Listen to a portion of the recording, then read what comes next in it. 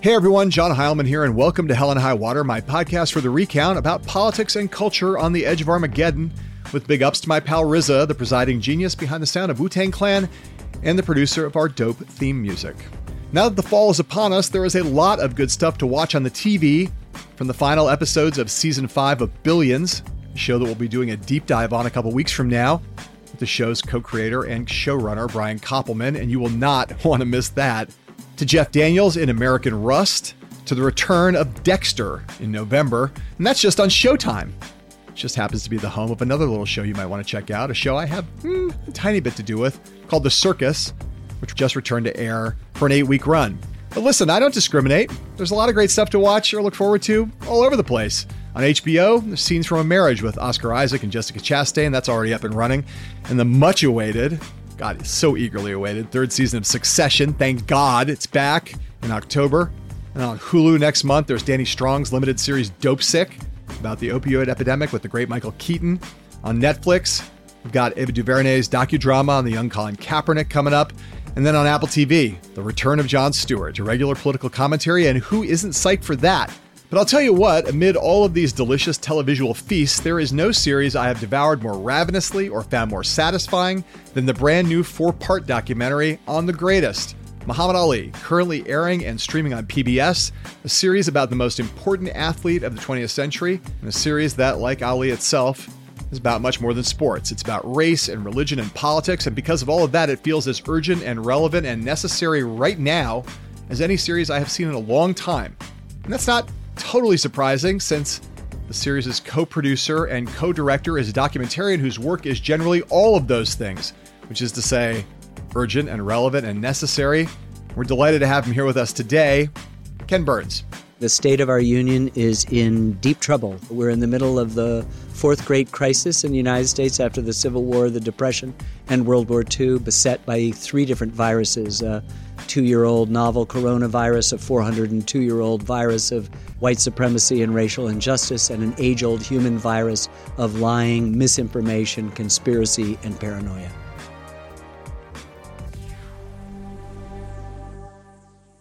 There is no documentarian, living or dead, who has dominated that art form as totally as Ken Burns has, in the process becoming a household name, a filmmaker whose techniques are so seminal and pervasive that even if you are the rare human being who's never seen a Ken Burns doc, you are likely familiar with what's known as the Ken Burns effect, applying a slow zoom to still photos to give them energy and movement, if you've ever used Final Cut Pro or other video or photo editing software. Burns has been burnishing his craft for more than 40 years. His first film, On the Brooklyn Bridge, aired in 1981, and since then he has cranked out a vastly ambitious, supremely high-quality body of work with truly mind-boggling regularity. From the 9-part, 11.5-hour The Civil War in 1990, to the 9-part, 18.5-hour Baseball in 1994, to the 10-part, 19-hour Jazz in 2001, to the 10-part, 18-hour The Vietnam War in 2017. Muhammad Ali, unlike its subject, is modest by comparison, just 4 episodes clocking in at around 8 hours. But with its huge thematic reach, its abundance of engrossing narrative arcs and electrifyingly iconic characters, and its panoramic sweep across the convulsive eras of the 1960s and early 1970s, the series, which Burns created with his oldest daughter Sarah and her husband David McMahon, is persistently riveting and entirely satisfying. There have been, of course, many books and documentaries about Muhammad Ali, most notably Leon Gass' transcendent Academy Award-winning When We Were Kings, focusing on the rumble in the jungle between Ali and George Foreman. But what Burns and his colleagues have done here is what Ken has built his singular career upon, the definitive, comprehensive, big swing look at a larger-than-life figure who, 5 years after his death in 2016 at the age of 74, still remains as fascinating and compelling as ever, and as genuinely radical and heroic as anyone who has occupied the public stage in my lifetime. The first episode of the series premiered this past Sunday night, September 19th, and the finale drops tomorrow night, Wednesday, September 22nd. But you can stream all 4 episodes right now and into the future at pbs.org or on your favorite streaming device, Roku, Apple TV, Amazon Fire TV, etc., etc. Just got to use the PBS video app for that. But first, you're going to want to listen to what Ken Burns has to say, not just about Muhammad Ali, but about how Muhammad Ali fits into Burns' life's pursuit of capturing, explaining, and telling the large stories that make up the even larger story of America itself. A country that contains multitudes, good and bad, ugly and beautiful, saints and sinners, and many, many moments of truly transcendent beauty that sit right alongside 245 years of hell and high water.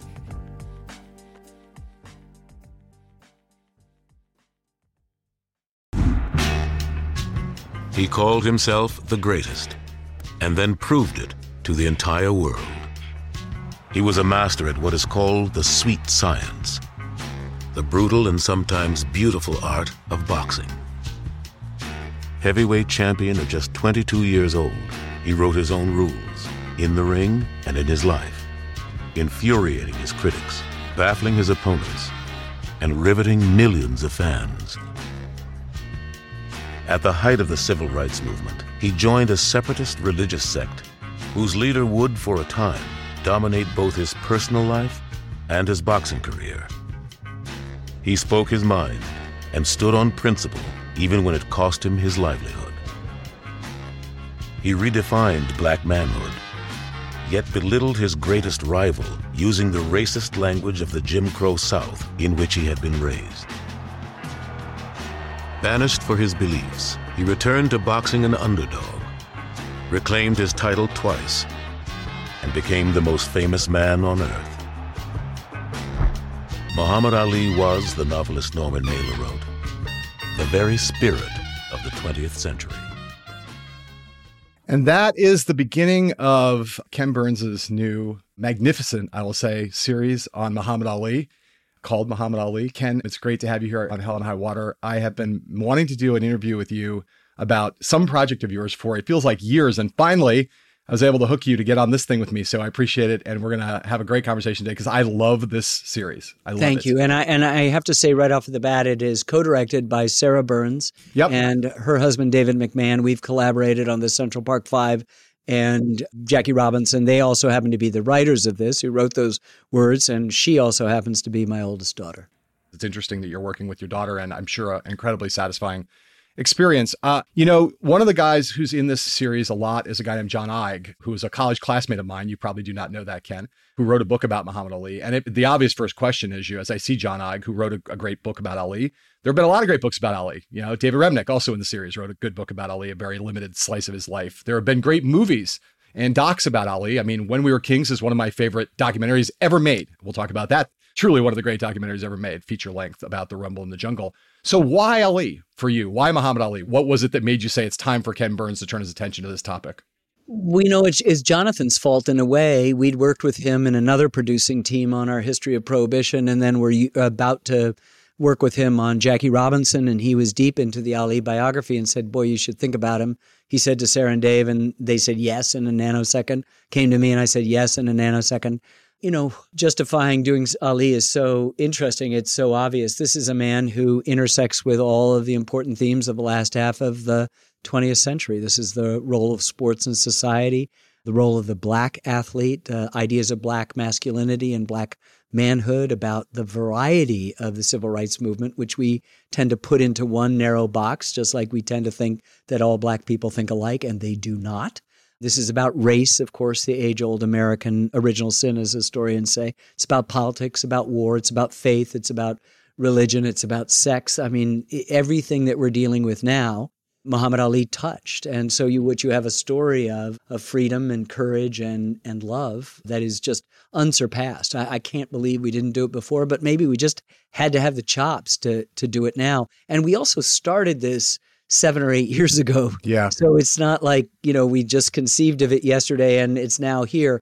But I do want to address what you said. There are many, many documentaries on Muhammad Ali, and some of them, as you pointed out, particularly When We Are Kings, are among the greatest documentaries ever made. We're not in any way casting any aspersions on them at all. We're just saying that those are about a single fight or about a couple of fights or about a few years in his life. We just wanted to do soup to nuts, from birth and boyhood in Jim Crow segregated Louisville to death by Parkinson's not a few years ago, and just try to focus on not just the boxing stuff, which is super important and central. And the really great fights are like the collected works of William Shakespeare. You just can't. Yeah. It's the concentrated just greatness and improbability of all those things. But also this journey in faith that he takes, also the personal life, the money, the friends, all of that we needed to figure out a way to integrate. So we felt like we could say something new. That's not the reason why you do it. You just want to tell a good story. And I think it's possible to tell a good story in this circumstance and to uncover, because it's PBS and they give us the time. A lot of time. Do the deep dive that finds that stuff that's never been seen before. And there's tons of it in this. You are sure are more of a student of Ali than I am now, but I've been a student of Ali's for a long time, and I found things in this that I'd never seen before or heard before. There's great archival in it, and it's, like I said, it's a magnificent job. And I obviously think one of the things that is one of your strengths that you've built a career on in some ways is being comprehensive, being contextual, not doing the short, tight narrative, but doing the big swing, the David Halberstam version, the Robert Caro version, the big canvas. And obviously Ali is deserving of that. I do want to talk about the athletics. I obviously want to talk about the politics and the other stuff you said, the politics, the religion, the sport, the race, all that. But let's just start with one thing. And I've seen you talk about it, and it's the thing that always stands out to me more than anything, Ken.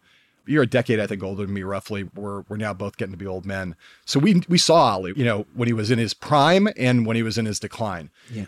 But as you look at the whole thing from the early years through the post-ban, after he was banished from the sport for a period of time when he came back in the early 70s, throughout all of that, the word that comes to me always when I watch him in all of that time is just beauty. Beauty. I mean, he is just a fucking beautiful man. He is just, you look at him and think, I've never seen anything like this. Someone who is this beautiful, who moves the way he moves. He is art and poetry in a human form. Even if you hate the violence of boxing, you can't not be kind of flabbergasted by what a gorgeous creature the man was. I couldn't agree with you more. And I'm almost moved to tears. I find myself now in the bittersweet moment of having to leave him to you. Now he's yours. Our film is done. Yes, he's so beautiful, and he's saying I'm beautiful. I'm pretty as a girl, he says. But he's always been, I made a film about Jack Johnson who was only for Jack Johnson. Same kind of style, same kind of problems with the government, same types of provocative stuff, bringing out the worst racism in other people, and sometimes yourself in this case. But Ali's for everybody else. So he's empowering in that beauty. And I think that if Michelangelo were around, he'd look at David. He goes, well, maybe not David. Maybe I'll do Muhammad Ali. He is just a beautiful, beautiful specimen of a human being. And it's something that it is so interesting to talk about because he had a kind of a sense of who he was from the very beginning and a sense of purpose. And we all know the origin story, his bike stolen. He's going to go down and he's trying to find a cop, and the cop is teaching kids, black and white, how to box. And he's, becomes a boxer, and it's wonderful and it's convenient. But I had a sense even before then that he knew he was destined for something else. Yes. And that it makes him a kind of avatar or an apostle, whatever you want to say, of love. That's the complicated thing to talk about. And part of that is just, as you say, it's the physical beauty of this person, which makes the physical journey painful because you hurt if you identify in any way. Yeah. You hurt when he hurts. Well, and it's also the beauty of the words. And you say that it's a manifestation of love. I also think of it as being, he's just this, as Mailer says, the 20th century in America. He's such an American figure because of the degree, to your point about self-consciousness. There's this willful act of self-creation, his understanding of himself, the audacity of it for a kid with no money in a kind of lower middle class neighborhood, black lower middle class neighborhood in Louisville, who to have the audacity to see himself the way that he clearly did see himself, and then to project that identity out into the world and become what he became. The reason I played that narration from the top of the series is because it encapsulates this life that's just kind of unbelievable. If you wrote, if you wrote this story as fiction, you'd be like, come on, give me a break. No one could be this, right? But he wills himself to be those things. This is what's, to me, that overtook us all. And I can't speak for Sarah and David, but I think if they were here, they would agree. What overtook us all was just this sense of destiny in a way. I mean, these are words we do not use in our conversations. There's one point when Elijah Muhammad isn't so happy with him being involved in sports. They frown on it as frivolous, and he's talking very soft-spoken to reporters. He goes, maybe I'll quit boxing. I don't have to box. What? You'd give up a career? Yeah, I don't need to box, but I know what I'm here for something. And Right. you then realize, and at the end of the film, his daughter Rashida says, boxing was just this much, pinching her fingers together. Yeah. And you realize, he could have been a simple carpenter, and we know where simple carpenters go in this mythology of the world. Before we talk about the fighting and we talk about some of the other things, just say this other large top line thing. And it's now widely discussed, but he's obviously a secular saint now. Everybody, it's the least controversial thing in America to say, God, I love Muhammad Ali. Right. I got my Supreme t-shirt with my Muhammad Ali picture on it. And when I wear that t-shirt, people come up to me all the time and say, oh man, I love that t-shirt. Love Muhammad Ali. White people, black people, old people, young people. When in truth, for a large part of the time when he was at his greatest, he was despised, not just hated, but signified so much that many, mostly white, but not only white. Not only white. No. Americans who looked at him and said, shut the fuck up, you arrogant asshole. People rooted for Patterson to beat him. They rooted for Frazier to beat him. They rooted for everybody to beat him. He was one of the great villains in a lot of people's minds in this period of time. And I just want you to talk about what you think were the things that turned the key. Was it the athletic accomplishments, being right about Vietnam? What were the things that made Ali go from villain to unequivocal hero? First of all, I think what you said earlier, he just was who he was. And there's something about authenticity in whatever form that will out. He's just resolutely himself all the time. So in many ways, what you're asking is a question not of him, but of us. But of us. We changed. We said, oh, this war in Vietnam wasn't right. Oh, why is it that we presuppose that a black man can't celebrate himself and his blackness? Why is it that someone can't celebrate their talents? That permeates our media culture. I mean, I walk out in New York City, I live in New Hampshire, and I still have to, every block, there's 6 people taking pictures of themselves for some social media, which is, of course, not social media. This is all we are right now. So I think that in many ways, yes, I believe that he's right on Vietnam. He also handles the Frazier thing really well. He's been horrific in his treatment of Joe Frazier, but when he loses, he knows he's behind on points. He tries to get ahead in the last round, and in his effort, he exposes himself. Frazier knocks him down. He's up right away, finishes out the fight, and then afterwards says, look, I'm responsible for reminding people that failure happens, that you lose a job, you lose a loved one, you lose a title, and we have to figure out this is what life is. And so all of a sudden he's speaking, and Lipsyte, Robert Lipsyte, who's a cub reporter at the beginning and follows him all the way through as Dave Kindred and Jerry Eisenberg are in this film, says this wonderful thing, Frazier wins the fight, but Ali wins America. Yes. It's the beginning of his coming back. And Jonathan Ive says, this is the moment. The loss to Frazier is the moment when I put his picture up on the wall. It's that he handled loss with a kind of dignity that permitted him to have the 3rd or the 4th or the 10th act that he's had. I mean, he is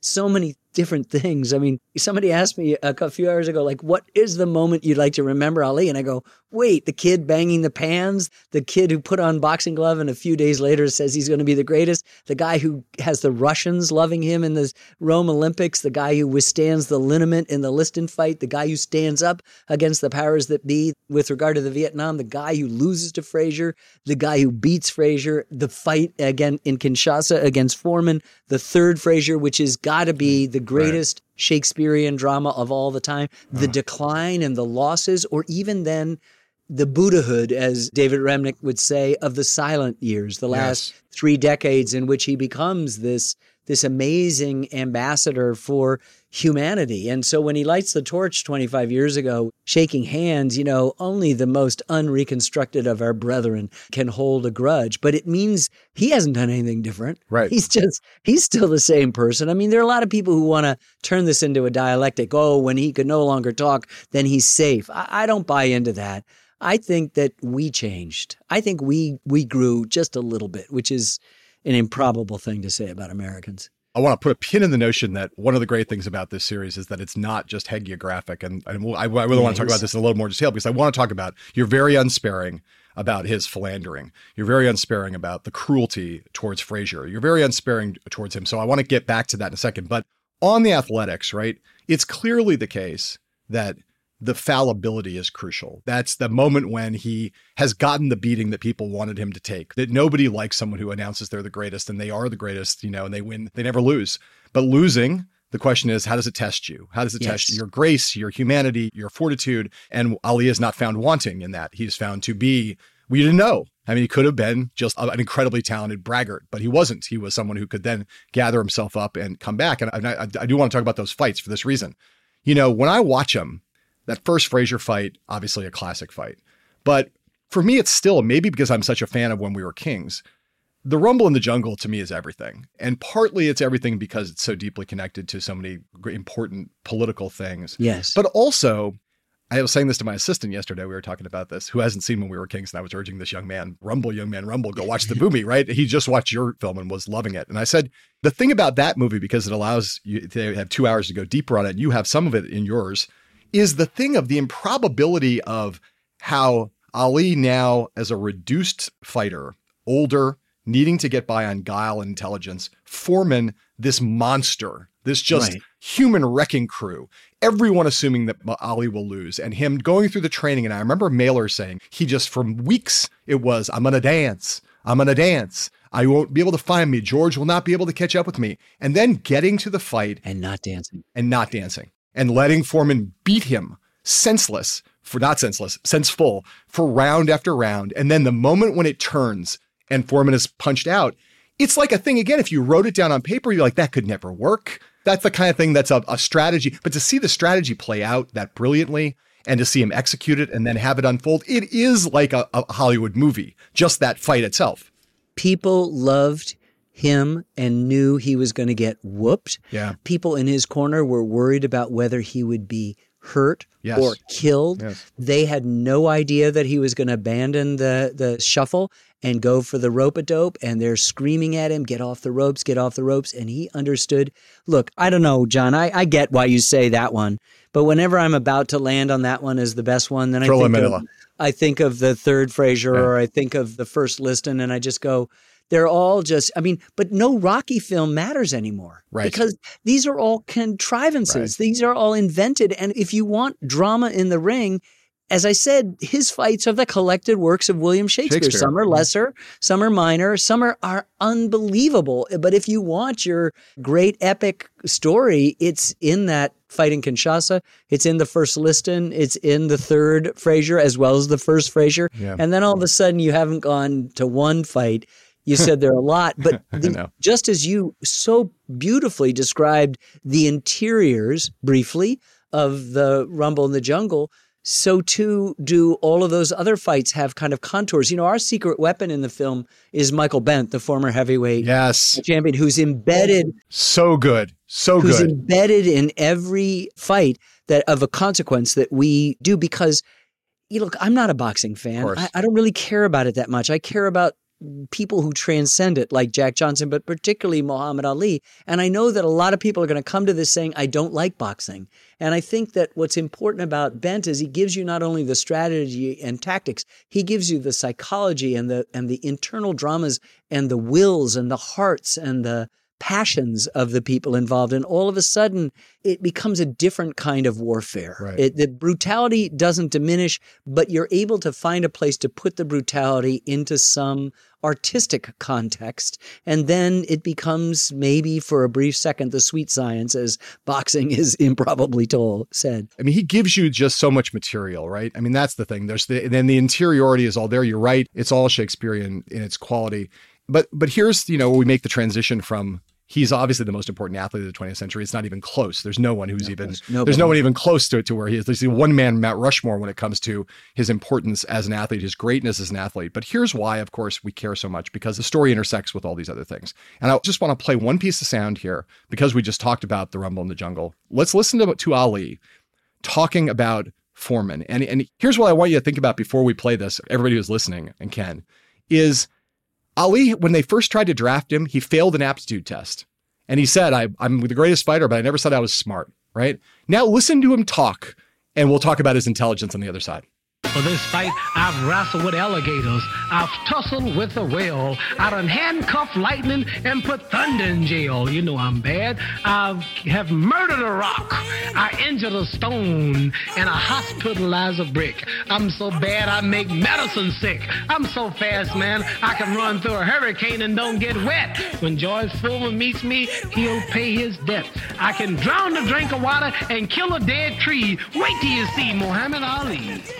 I mean, it's doggerel, right? But the most incredible doggerel, right? It's like, it's hip hop. He's the original. He's doing hip hop in 1974. And you think about that. How does this man fail an aptitude test? He's a fucking genius, Ken. He's a genius. He's a genius. He's a complete genius. He just didn't pay attention in school, but it didn't matter. As his principal said, when the teachers wanted to flunk him and deny him the diploma, they said the only thing that he's going to need to sign, Mr. Clay's going to need to sign, is his IRS forms. Yes. They knew that he was going someplace. But yeah, I mean, to drown a drink of water and kill a dead tree, this is too much, and it's transcendent. And I love these moments. Yes. My favorite one is this reflective one, John, and maybe it's getting off the beaten path here, but when the Supreme Court unanimously, but on a technicality, liberates him from his prison sentence, somebody sticks a microphone in. He could have been gloating. He could have recited poetry. He could have danced up and down, been defiant, been arrogant, been all of those things.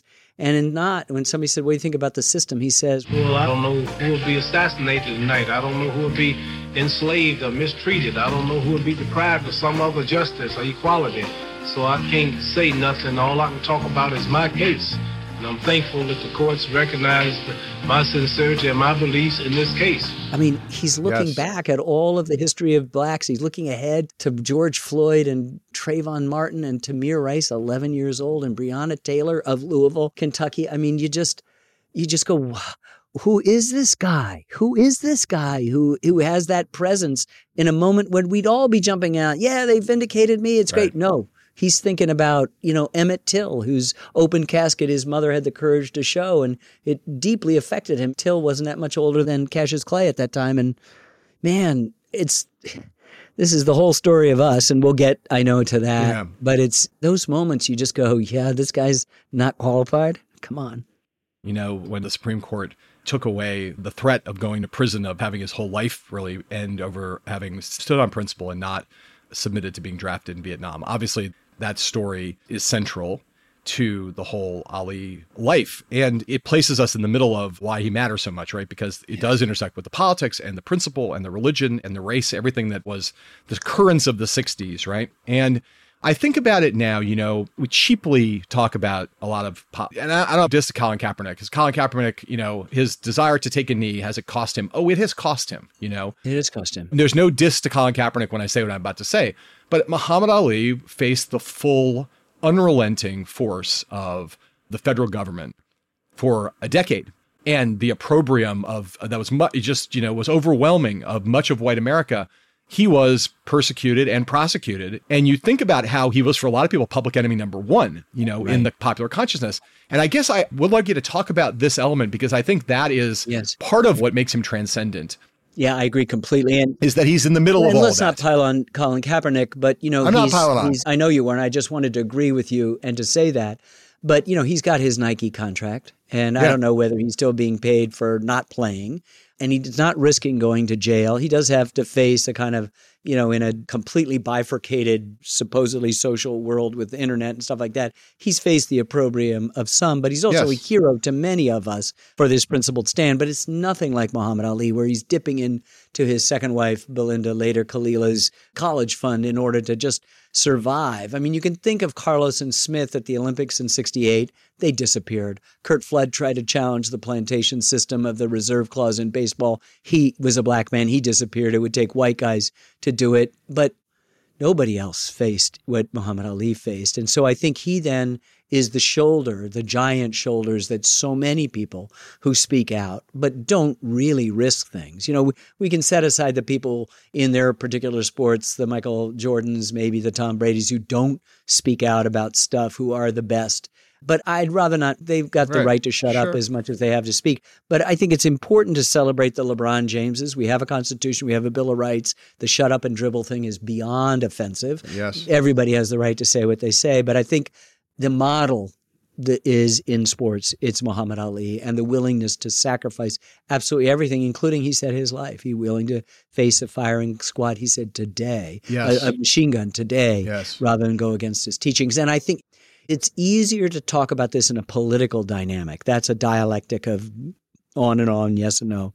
But it's really just a black man making a faith-based decision. Yes. And America in the middle of the 60s and America in the 2020s can't stand a black man making a faith-based decision. They just see it as a political middle finger to the United States of America. And so while the prosecutors are suggesting X, the judge throws the books and gives him the maximum, because this can't possibly be a religious thing. And I think it's important for us throughout the film to understand that this is a hero's journey, but it's also a hero's journey in faith. And it grows. It isn't just, oh, he joined the Nation of Islam, full stop, that's it. We understand they've got good parts and bad parts.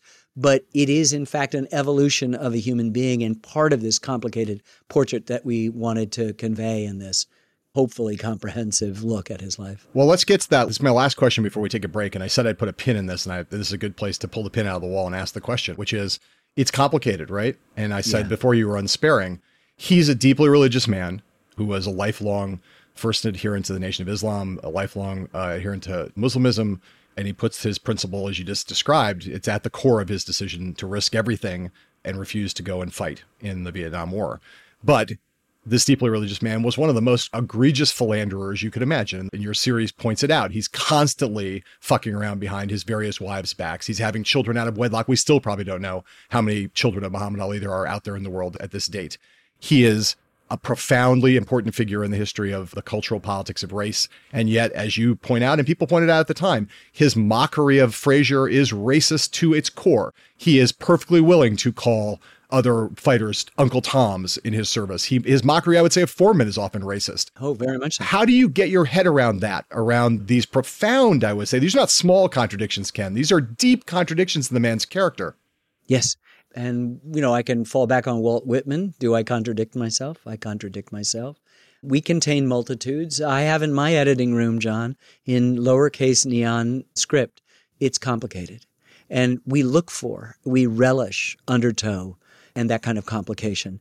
Todd Boyd, the scholar from USC, referring to the treatment of Frazier, said that this is the language that a white racist would use to describe a black man. And then he pauses and he said, I just think in this case, he used his powers for evil and not for good. And then I realized, oh, I get it. This is a superhero, right? Forget about Marvel. This is a superhero in every sense of the word.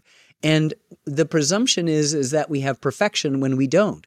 His flaws are as large as the rest of his life is large. And so it comes down to us to interpret this and to learn and to be inspired. But of course, we can't sweep it under the rugs. They are inherent contradictions that aren't going to be resolved with anything pretty that I say right now. I can't come up with a rap or a rhyme to do it. He cheated on his wives. Right. He had children out of wedlock. He treated Joe Frazier abysmally. He followed the dictates of Elijah Muhammad and cut off his friend and mentor Malcolm X just before Malcolm X's murder, all of which he tried to atone for at the end of his life. But these are real things, and I just think it's what you take. This is the story that we have. And I would suggest that no one within the sound of my voice, including my own ears, is free of some of these things, perhaps writ much smaller than him, but nonetheless writ.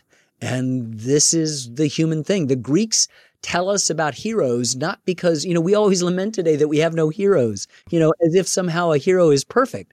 In fact, the Greeks invented this because heroes were engaged in a strange negotiation, even a war between their strengths and their weaknesses. Yes. Achilles had his heel and his hubris to go with his great strengths. So we're looking for these examples bigger than our own to help us grapple with this. So if we need to cancel out Muhammad Ali because of this strike or that strike, then we've lost the possibility for us to grow and learn and develop from these things. So for us as filmmakers, you just say, this is what it is. Even the loving opening scene of him stealing cornflakes from his daughter Miriam is offset by hearing later from Kalila, his second wife, that, he was good for about 20 minutes with the kids. Right. Those of us who have kids, who've changed diapers, who've stayed up all night, who've walked, who've sung, who've done all those things, that's not good either. No. But this is one of the greatest human beings I've ever met. You've met a lot of human beings, Ken, and you've done an incredible, the oeuvre as they say, is extraordinary. I want to take a little dip into it. We would have to do like a 24-hour marathon here if we wanted to cover all of your work, but I want to talk about some of it and tie it together and just ask you a bunch of questions that have been on my mind for a long time. So we're going to take a break, play a couple ads, and come back with Ken Burns here on Hell and High Water.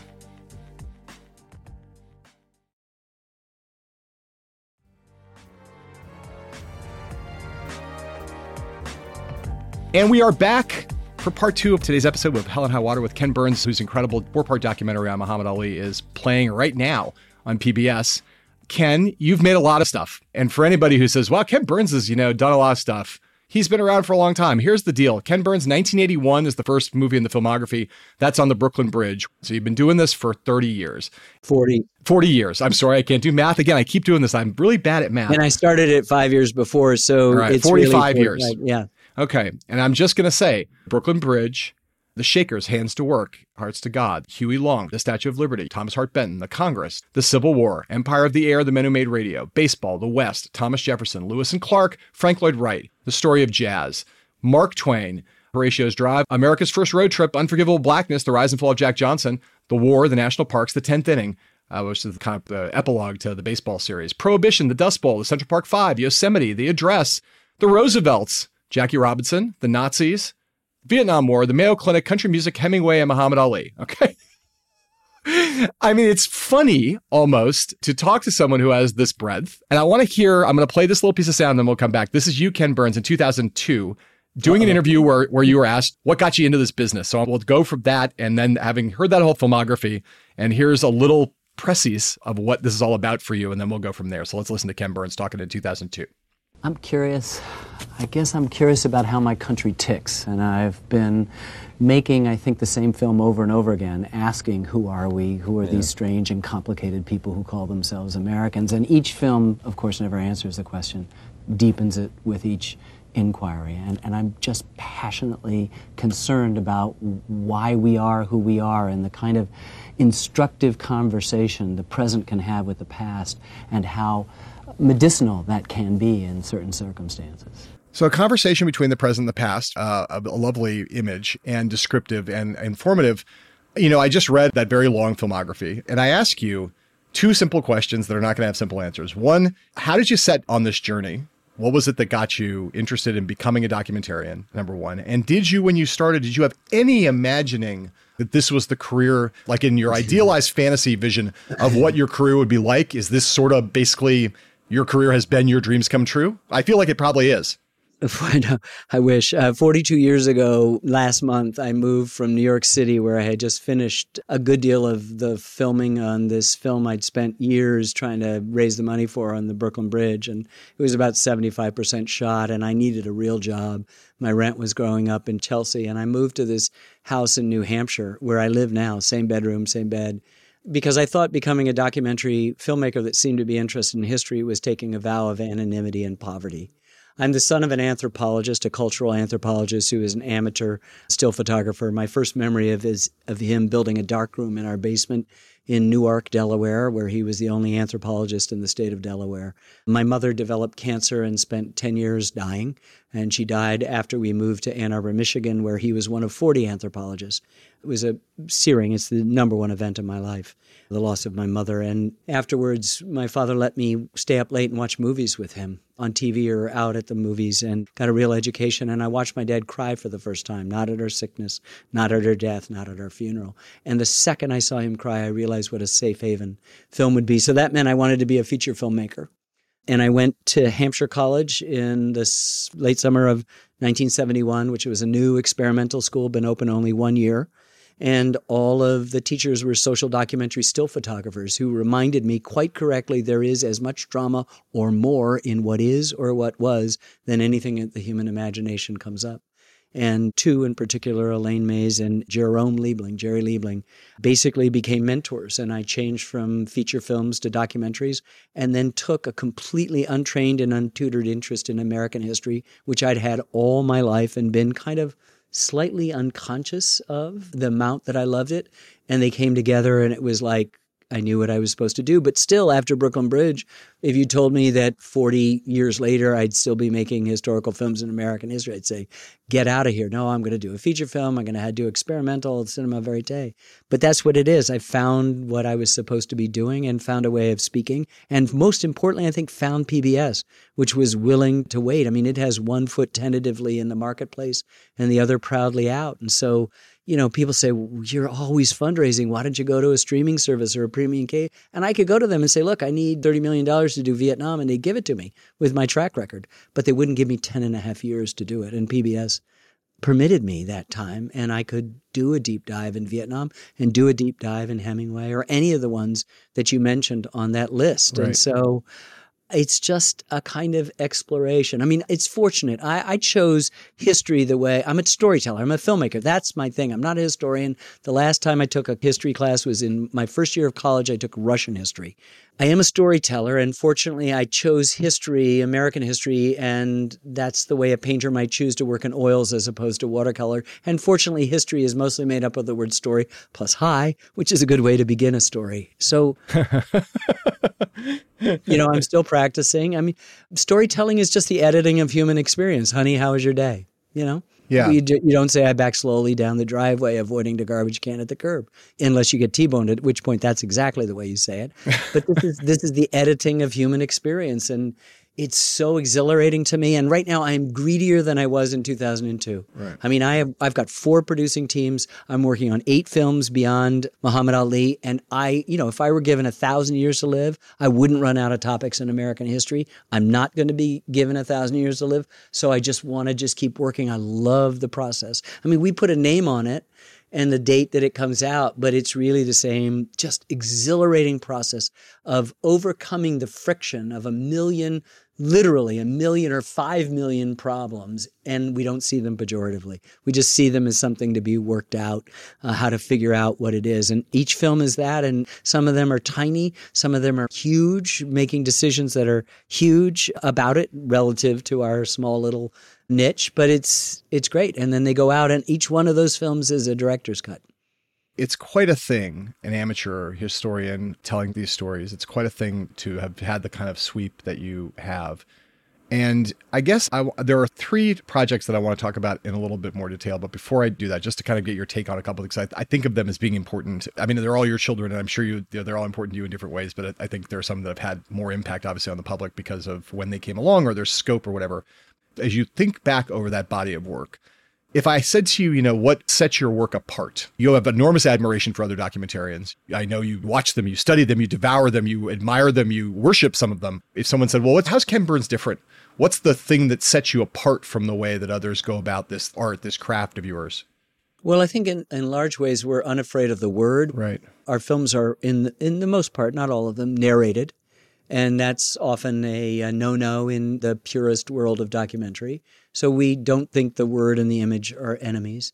I think I'm involved in an emotional archaeology. It's not merely excavating the dry dates and facts and events. And I need to qualify that because the word emotional is so completely misunderstood. I do not mean to suggest that they're nostalgic or sentimental. Sentimentality and nostalgia are the enemies of good anything.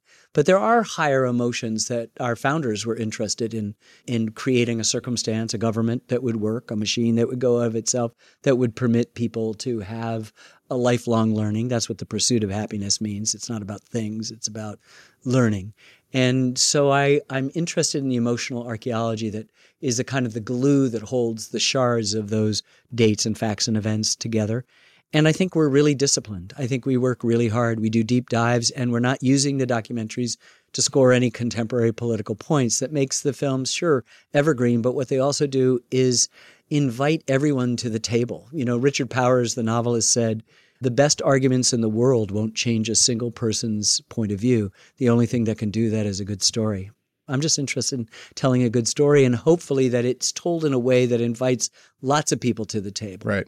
I'm disinterested in speaking to the congregation, though I'm aware, as all of us are, that most of the audience that hears us are part of the congregation. And what I'm looking for are not converts to a particular way, but people who are willing to listen and be open to a story. And I think the tens of millions of people who watch these big series each time they come out, not just Civil War to begin with, but most recently in country music, and we hope in a mini-series-wise, Ali, they speak the fact that somebody has to tell our stories and tell a complicated version of it that is not didactic or attempting overt political points or rhetoric. I just want to take you back to a moment in time here. I'm going to play a little bit of the opening narration of the Civil War series. And I just want to say that this series came out in 1990.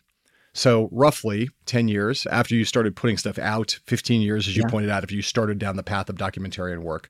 And everything you'd done to that point had been feature docs. Right. And all of a sudden now, the world is confronted with this thing from this person named Ken Burns, who's produced a documentary on the Civil War that's 11 hours and 30 minutes long, the first of your big multi-part series. And this is how it starts. So let's play this and we'll talk about the Civil War and how it launched you in a different direction, or a similar direction, but still a pretty big departure in terms of some of the scale and sweep of your stuff. The Civil War was fought in 10,000 places, from Val Verde, New Mexico, and Tullahoma, Tennessee, to St. Albans, Vermont, and Fernandina on the Florida coast. More than 3 million Americans fought in it, and over 600,000 men, 2% of the population, died in it. Between 1861 and 1865, Americans made war on each other and killed each other in great numbers, if only to become the kind of country that could no longer conceive how that was possible. What began as a bitter dispute over Union and states' rights ended as a struggle over the meaning of freedom in America. At Gettysburg in 1863, Abraham Lincoln said perhaps more than he knew. The war was about a new birth of freedom. So can I take you back to that moment? I mean, again, we talked before about Muhammad Ali's audacity.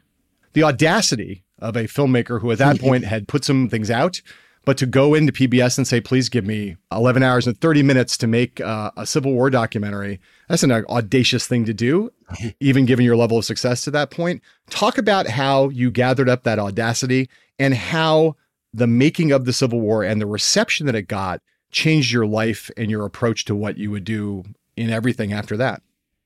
Well, I remember I finished on Christmas Day of 1984 a novel by Michael Shara called The Killer Angels that's mainly about the Battle of Gettysburg and mainly about the actions of a colonel of the 20th Maine Regiment, which was a hero on Little Round Top. And I said to my dad, I know what my next film is. And he said, what? And I said, the Civil War. And he goes, oh, what part, son? And I said, all of it. And he just looked at me, shook his head, and walked out of the room like my idiot son. And so it was my first review of even the idea of it. And we got turned down by normal stalwart supporters like the Corporation for Public Broadcasting. They eventually came around, and I still looked boyish enough that people were sort of kind of convinced this was not the good thing to do. But we tried to tell it all. The we is my brother Rick as a co-producer, and Jeffrey Ward, the principal writer, and Rick and I were also writers. Rick wrote that wonderful sentence between 1861 and 1865, Americans made war on each other and killed each other, if only to become the kind of country that could no longer conceive how that was possible. That's one of the better sentences that's ever appeared in my film. It's really what it's about. And we were just trying to rearrange the popular vision that came from the pernicious Birth of a Nation and Gone with the Wind, that this upside down version of it, that it wasn't about slavery. That's all part of the intro of the film. Then the series begins in earnest with a quote read by Morgan Freeman by a man who says, I'll get this wrong, but it's sort of like, in thinking about America, I think about her star-crossed mountains and her beautiful this and that and that. But my rapture is soon checked when I realize that it is filled with slaveholding and wrong, that the rivers bear the tears of my brethren daily to the sea, that the fertile soil drinks of the warm blood of my outraged sisters. I'm filled with unutterable loathing. And then the next 15 minutes is a chapter called All Night Forever about the reality of slavery, because the South Carolina Articles of Secession did not mention states' rights or nullification or interposition. They mentioned slavery, slavery, slavery, and we have just been sold a bill of goods by, the movies and popular culture and by everybody's idea. And, it ends also with where we are right now. Robert E. Lee himself said, make no monuments to the Confederacy. It will only breed bitterness. His statue finally got removed, and he'd be the first person to say, why did you even do it? But we know why. It wasn't done right after the war. It was done after Reconstruction collapsed and white rule and Jim Crow and the Ku Klux Klan were being brutally imposed on black people's lives in the South in the old Confederacy. And those statues went up to say, see, it never really happened. Nothing's changed. We may not be able to own you, but we own your body. And if we don't like the way you look at us or our women, we can kill you. Let me ask you one last question before we take another quick break. I look at the Civil War, which, I really do think you would agree with me. It announced you as a different thing. It was like the Ken Burns. Nothing really changed. I didn't move any place. I know, but nobody in my little town in New Hampshire cares, whether I've done that. But yeah, no, it was a sea change. Like all great artists, when you make a statement of that kind, a thing that long that had that kind of effect, I don't know how many people watched it. I remember that it was a little bit of a Roots kind of quality to it. Like everyone seemed to watch it. And then I think about baseball. It comes up a few years later. It's even longer, 18 hours. The Vietnam series comes many years after that, also 18 hours. Do you think of those three? And again, I know you'll say, all my children, I love them all. They're all my children. Yeah. But those three are just enormous undertakings on topics, very different topics. I mean, two of them are wars, but baseball, obviously not a war. But all three of them just enormously significant in the American experience in different ways. Do you think of those three as kind of a holy trinity in some way for you and as being kind of connected in some way? No, actually, the original trilogy is Civil War, baseball, and jazz. Yeah.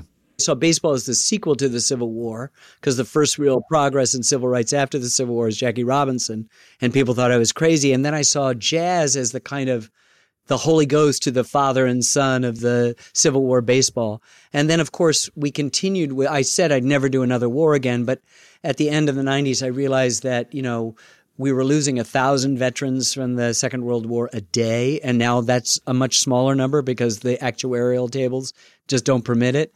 And that something like 40% of graduating high school seniors thought we fought with the Germans against the Russians in the Second World War. So I said, I got to do World War II. So I did that. I consider that as part of it. And before I even finished it, before the ink was dry on that, I said, we're doing Vietnam. And before the ink was dry on Vietnam, I said, we're doing the American Revolution. Just because wars are so revealing in not just spectacularly horrible ways, but actually in very, very good ways. You sometimes see the best of humanity and the worst, because when your life is losable in any second, everything is vivified to an extent, and experience is heightened unlike anything, not sex, not love, not family, not art, not rationality, whatever it is. It's just something different. And I've tried to capture that. But I think jazz is a huge part. I think country music, too, that just came out a couple of years ago, was also on many episodes and many hours. The Roosevelts is the longest biography we've done. Muhammad Ali is the second. So, I mean, I'm not going to give you the kids thing, which I do all the time. Right. Our most prolific composer is Duke Ellington. I think he's our greatest. And somebody asked him the similar question, and he said, the one I'm working on now, and that's the way I feel. I'm going to come back to this in the third part, because I do think that one of the things that holds all those, you just mentioned the original conception of that trilogy, Civil War, baseball, and jazz, all of those are really about race in a lot of ways. Yeah. And I want to talk about race in the third part of the podcast, which we'll get to after we take a quick break. Give me a quick answer to this question. The Ken Burns effect. Like how many people out there in the world of filmmaking of any kind have their own effect where, like, if I go to edit something on an Apple product, I can get the Ken Burns effect. It's like you're like Kleenex. You're like trademarked, buddy. And it comes from my friendship with Steve Jobs. He called me up and said, will you come and visit me? And he showed me this thing, and I'm a Luddite. And I said, oh yeah, it looks great. And he said, well, we want to keep the working title. And I said, what is it? And he goes, the Ken Burns effect. I said, I don't do commercial endorsements. And he was like totally surprised. And I said, no, I'm not going to do it. And so he took me into his office and we talked. And I said, after about an hour, I realized we were developing a kind of friendship. And I just said, look, if you give me a lot of hardware and software, literally, and you let me have a couple computers fall off the truck because we don't have any computers, I'm going to give it all away to schools and nonprofits. And it's going to be several $100,000 worth. He goes, fine. And so we started a friendship there that ended to the end of his life. But, the world is divided between people like Burns, you idiot. You should have asked for like 1/10 of a penny for every use. I said, are you kidding? You know Steve Jobs? He would have called it the pan and zoom effect, and that would have been it. And the other one was like, how could you have been so stupid to do it for nothing? I just don't want to do a commercial endorsement in that regard. But it's so funny because my kids use it all the time. Right? I've saved lots of bar mitzvahs and memorial services and vacations, but I don't use it. And, what it is a simplified version of our attempt to take the DNA of my work, which is a still photograph, and wake the dead. Yep. Treat it the way the feature filmmaker I wanted to be would have treated it, with a master shot, a wide, a long, a close, a medium, a tilt, a pan, a reveal, all of the stuff. It's waking the dead. It's making a photograph come alive. Man, 40 years ago doing interviews about your work, I will say this, Ken, is that you've come up with a lot of very elegant and lovely ways to describe what you do, which makes you an absolute delight to interview. So let's take this last quick break for a couple of ads, and we'll come back and we'll talk about the subject, really what I think is at the core, well, in a lot of ways, the American experience, and has been a super important subject for a lot of the work that you've done, which is the question and the problem of race. Yeah. We'll be right back with Ken Burns here on Hell and High Water.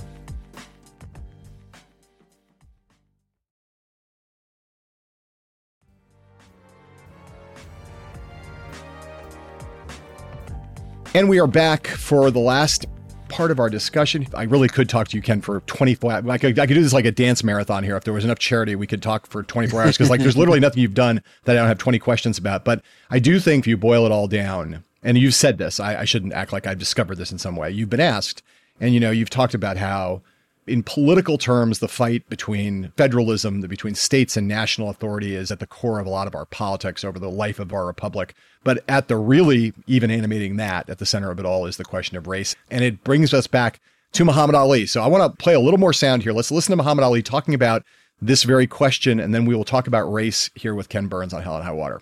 I'm always going to be one black one who got big on your white televisions, on your white newspapers, on your satellites, $1 million checks, and still look you in your face and tell you the truth and 100% stay with and represent my people and not leave them and sell them out because I'm rich and stay with them. That was my purpose. I'm here and I'm showing the world that you can be here and still free and stay yourself and get respect from the world. So, Ken, that's Muhammad Ali in the series, basically encapsulating his kind of conception of himself as a race man. Howard Bryant, who's a sports writer, a very good sports writer, who's in the series, and I saw a quote from him. I don't know if it's in the series, and I missed it, or if this was maybe to a reporter who was reporting about the series. But Howard Bryant said that it was telling that Muhammad Ali only became beloved in white America when he could no longer talk. I think that there's something powerful to that and some truth in it, too.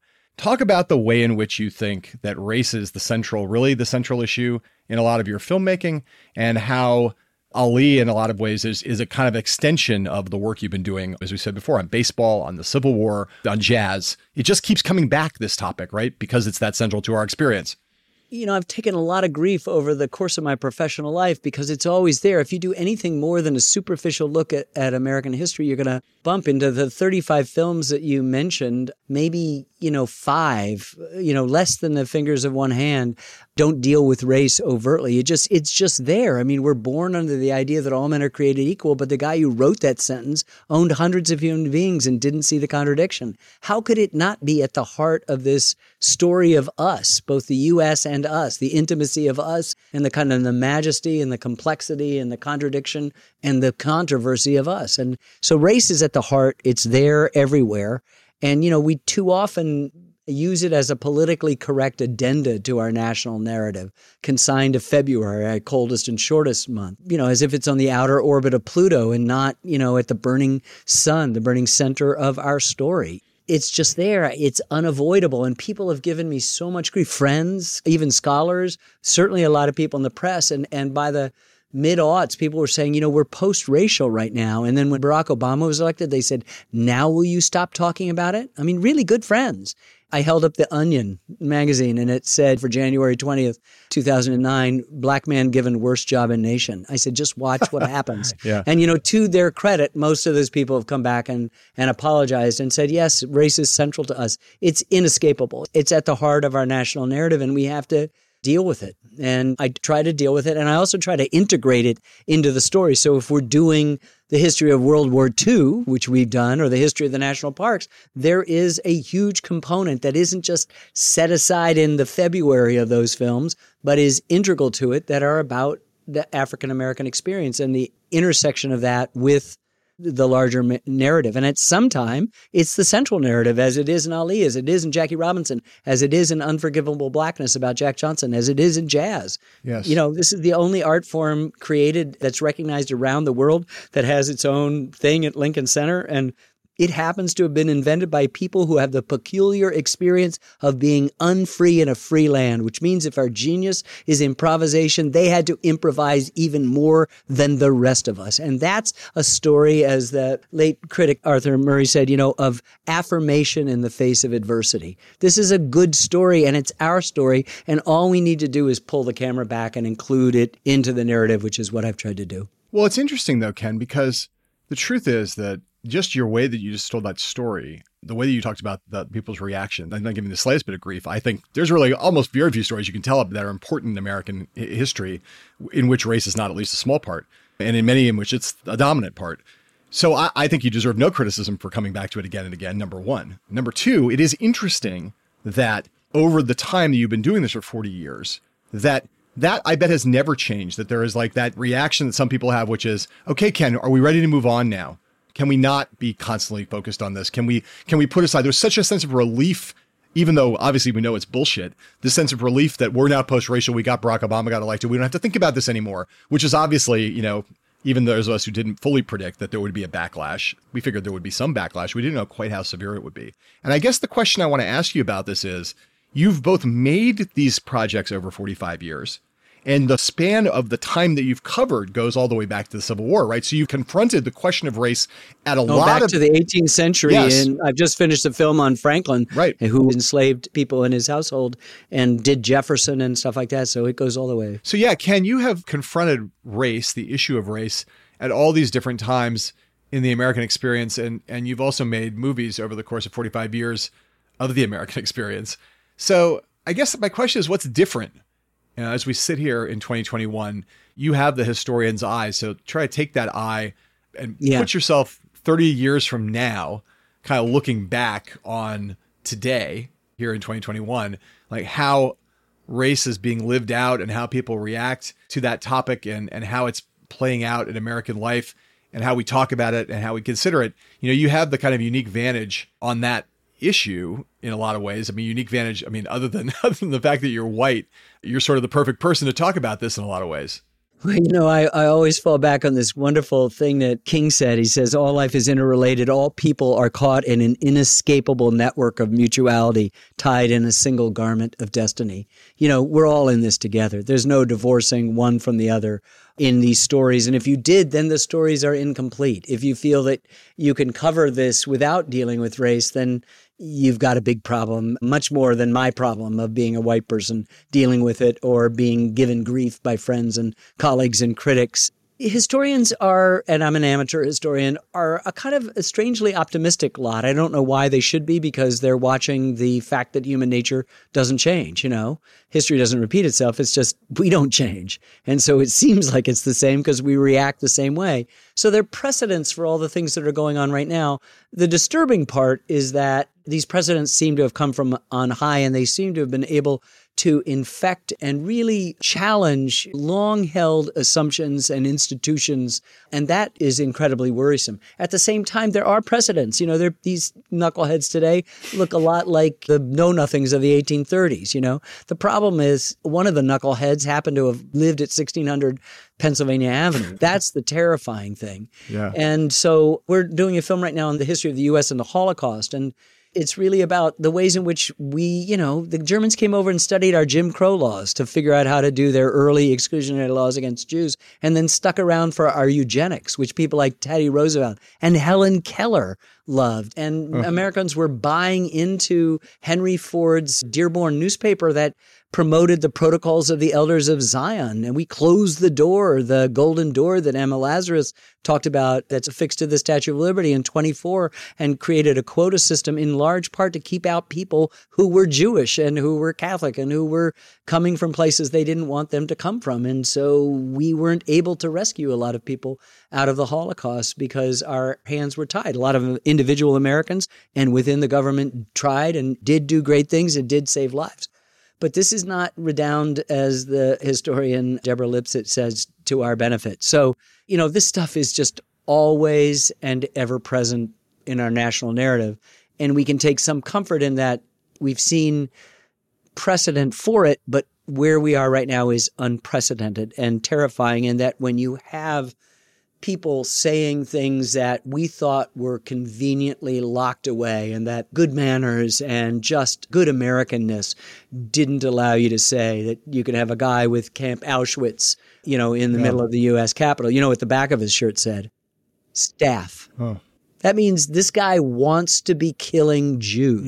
Yes. And the fact that this has now been given credence, but the picture of the thousands of Klansmen on the steps of the Capitol, welcomed in the 1920s, given the permit to march. This is us, and we've got to face it. And I think the best way to do it is by telling stories in our history, because it gives you the kind of triangulation that perspective allows you to have. But these are worrisome times. I mean, I thought that the reckoning about race because of George Floyd had a lot to do with coronavirus, in that African Americans have not wanted to go to the convenience store for forever. And suddenly going to the convenience store was threatening for white people too, or going jogging. That's been a problem. And I think that we began to say, maybe this is tough. But we've also seen people buying wholesale a kind of uniform, flat earth society kind of platform. So I have two more questions, and one of them is a very direct question about this, because you have, again, enormous respect that people have for your work, and you have been subtle and nuanced and careful and have taken on these matters of race in such a careful, considered way in your career. And yet I think this may be the first time that I've heard it, at least, where you've gotten some heat on this Ali documentary, where people have said, well, why not that you've done anything wrong, but would it not have been more appropriate to have a black filmmaker making this film? And I've seen that publicly raised in various places. I'd love to hear you talk about that and how it's felt to suddenly, having done these incredibly important works that all grapple with this question, as I said, in the ways that you have, to now be in this crossfire that our culture has become, where people challenge you on the color of your skin. Is it okay for you to be doing this?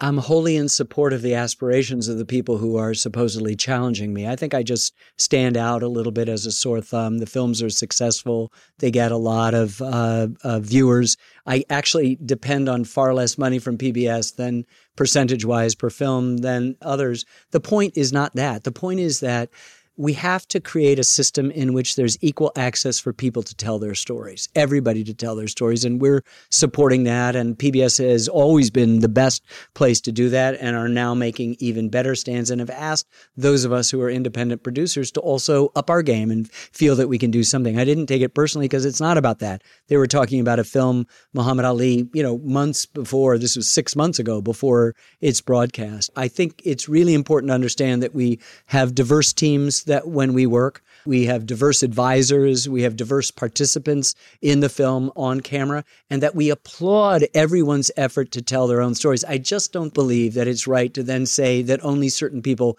can tell certain stories. And that's it. I am drawn with my gut. I mean, I remember when my mom was dying of cancer, and I remember being terrified, lying awake in my bed in 1963 and hearing the television set and going into my parents' bedroom and telling them that I had a stomach ache. I couldn't articulate and say, "Mommy, I don't want you to die." And seeing the fire hoses and the dogs in Selma and the truncheons being used. And in some ways, I took on the cancer that was killing my country as a way to sort of ameliorate the cancer that was killing my family and did kill my family. And so I can't not do this, John. And I am incredibly sympathetic to those people who want a bigger place at the table. And I'm dedicated to doing that. I just can't stop what I'm doing. And if it's about race, it's because I'm drawn to this as a good story. If it's America, it's going to have race in it.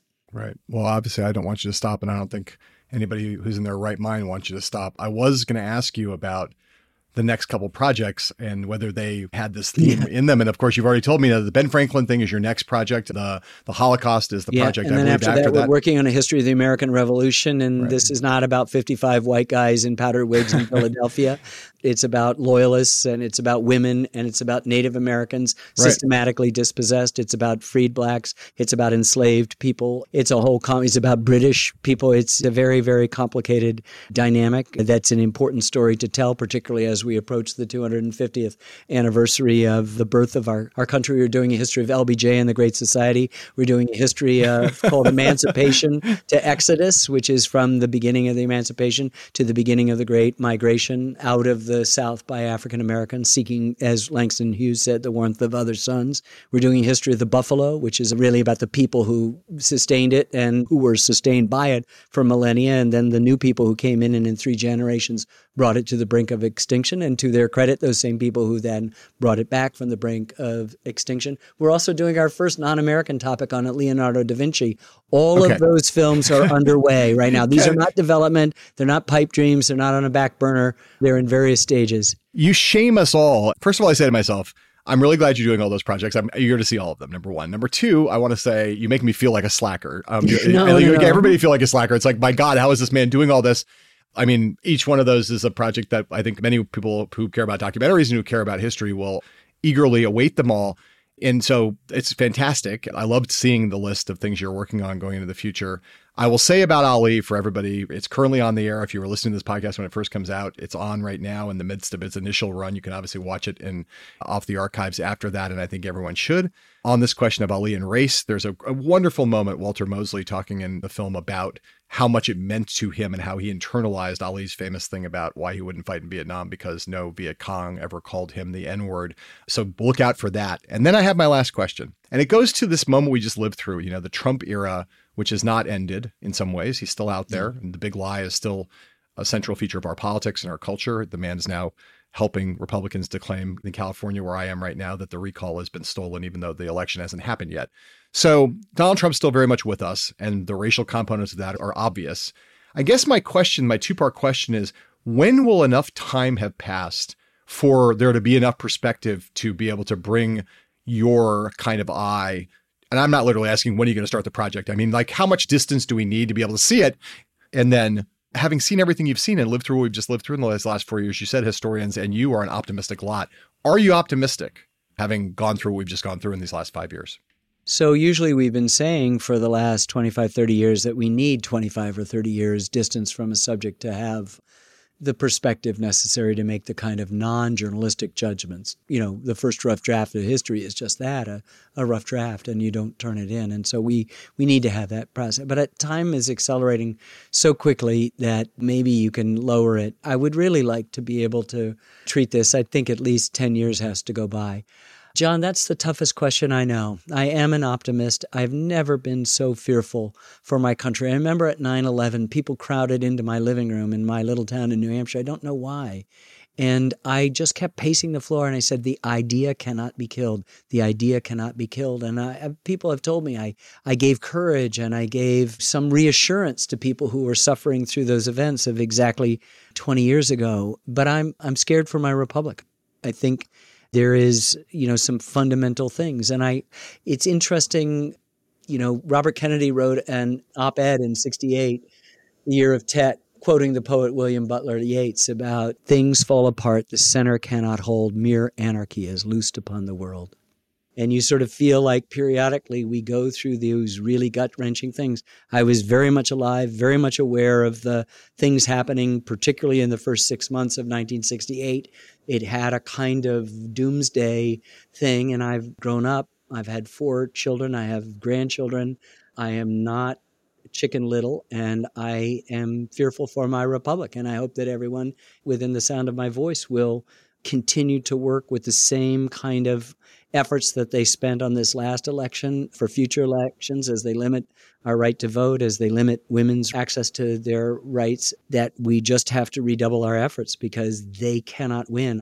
I've seen what it looks like in other countries, and it's not a pretty picture, and we have to escape the specific gravity of that kind of horror. And it only just takes good people, the cliche goes, to look away and absolve themselves of responsibility.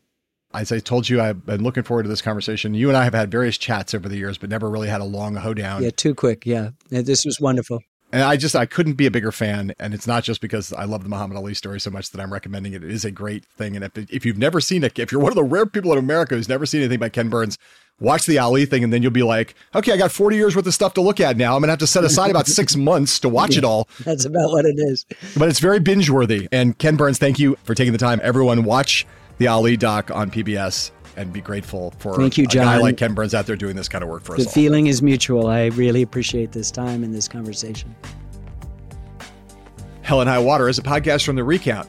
My thanks again to Ken Burns for being with us. If you like this episode, please subscribe to Hell and High Water and share us and rate us and review us on whatever app you happen to use to bask in the splendor of the podcast universe. I am your host and the executive editor of The Recount, John Heilman. Grace Weinstein is a co-creator of Hell and High Water. Aaliyah Jackson and David Wilson engineer the podcast. Justin Chermel handles the research. Margot Gray is our assistant producer. Stephanie Tender is our post producer. And Christian Fidel Castro Russell is our executive producer.